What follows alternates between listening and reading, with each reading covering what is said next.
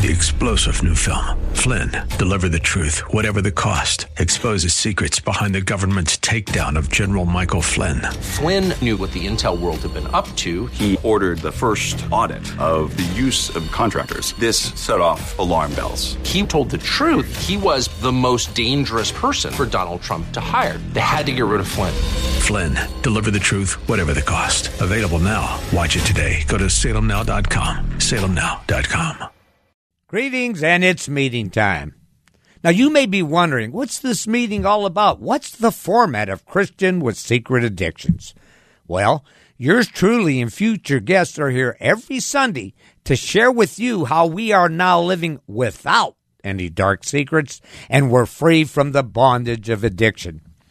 Now, let's talk about addiction. We just might hit a nerve concerning your lifestyle. What is addiction?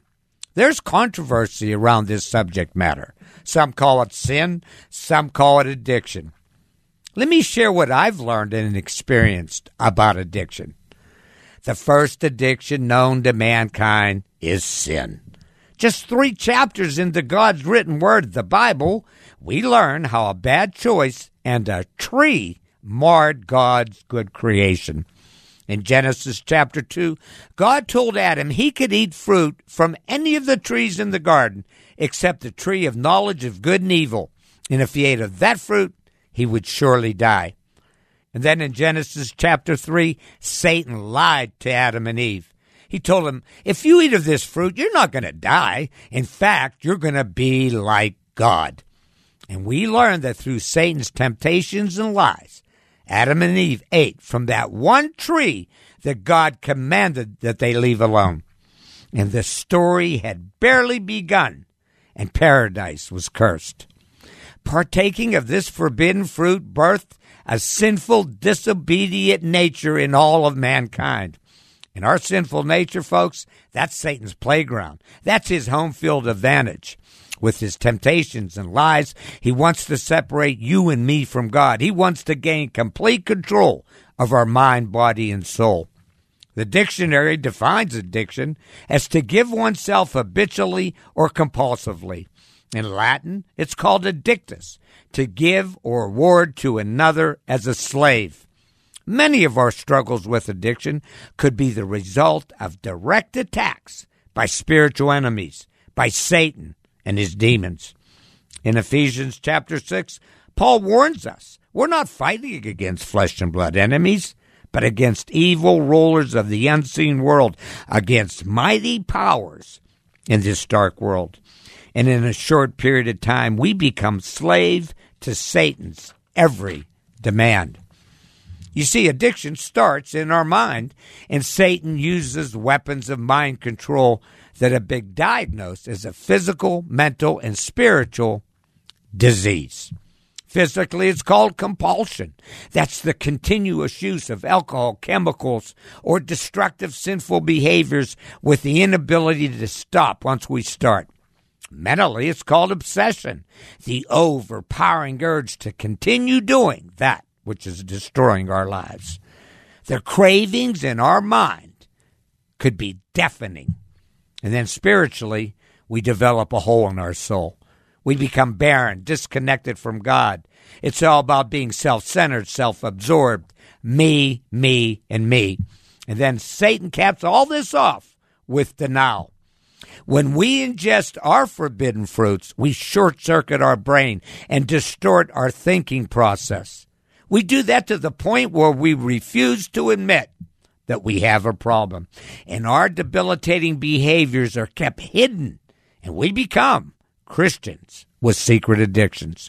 And it's in these dark, hidden secrets that keep us sick and enslaved to Satan's every sinful, evil demand. Addiction's a broad highway, and it has many dead-end lanes: alcohol, drugs, gambling, food, pornography, money, the internet, and so on and so on and so on. And they all culminate into a disease of mental illness. And if left unresolved, cause sin, deterioration, and death. Folks, there's no doubt in my mind that addiction is in fact a sin, a disease, and demonic. Now that you're still with us, let me ask you some thought-provoking questions. Are you or someone you know living with a so-called bad habit? And have you tried to stop this habit numerous times, but to no avail? Have you tried hiding this dilemma from your family, friends, or work associates, but you know it's affecting them? Is your family life totally askew? Do you find yourself denying that you even have a problem, but you can still feel that sting of guilt and shame? Is there sin in your life birthed from this problem that's rerouting your whole lifestyle? Do you ever feel that you're a Christian that's gone bad, that God has abandoned you, that you lost your salvation? Or are you that one person that refuses to ask Christ to be your Savior because you don't believe you deserve it? Have you ever felt helpless, hopeless, lost in despair? Are you too ashamed to even seek help?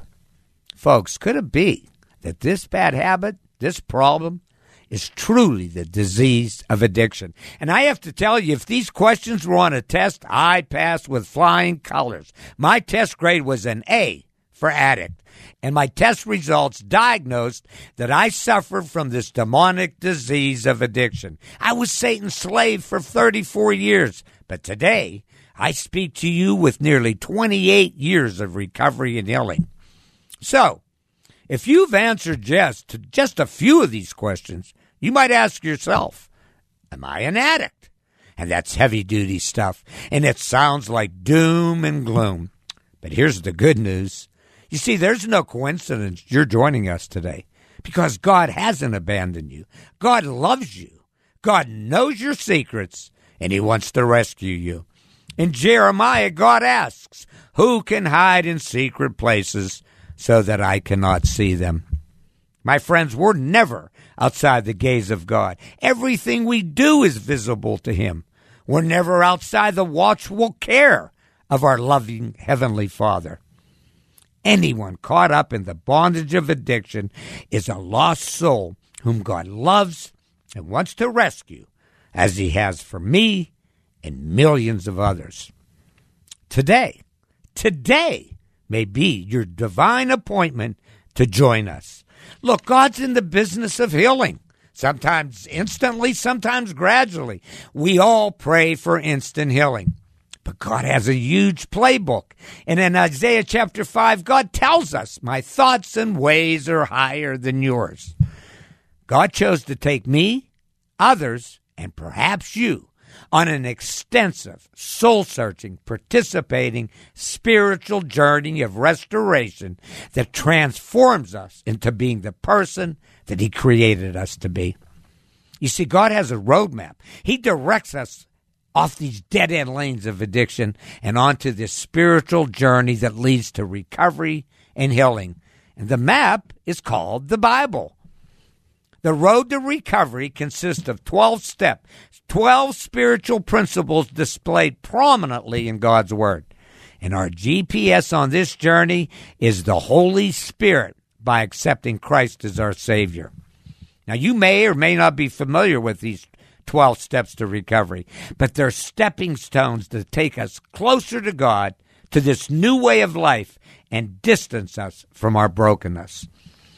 In 2 Timothy 3:16, Paul teaches that all Scripture is inspired by God. It teaches us what is true.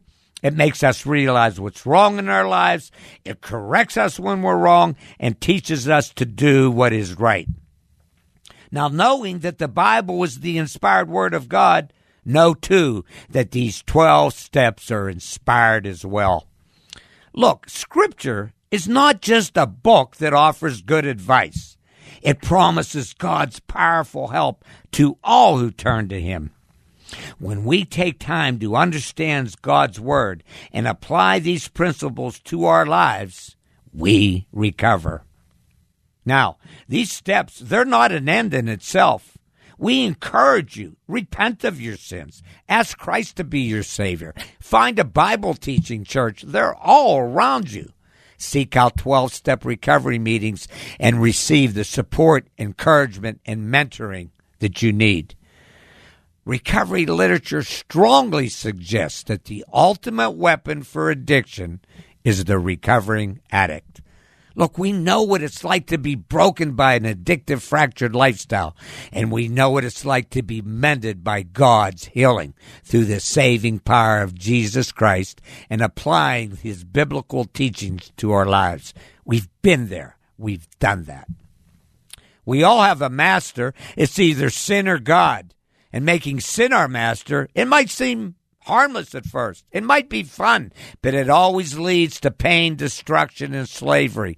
But when we turn our lives over to God, when we work on our recovery, when we apply his biblical principles to our soul, when we attend recovery meetings with like-minded people, we are affirming God's our master.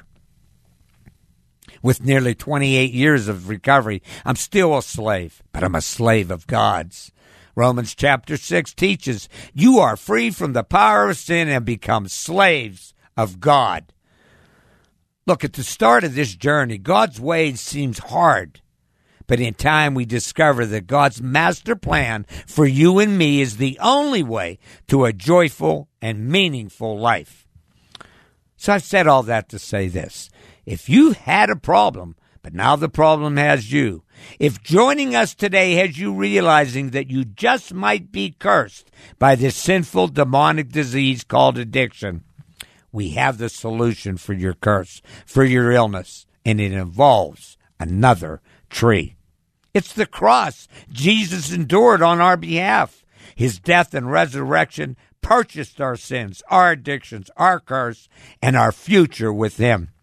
Those of us that follow Christ are indwelled by the Holy Spirit, guiding us through his spiritual, life-changing principles.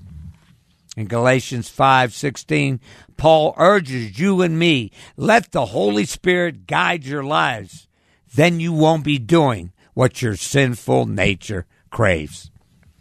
Listen, recovery from an addictive lifestyle is a lifelong journey. It's spiritual warfare and cannot be won by human strength. It takes the power of the Holy Spirit and a support group to keep this curse in remission.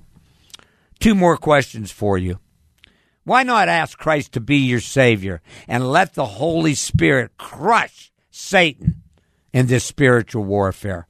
And why not travel with us each Sunday on this wonderful journey of recovery and healing?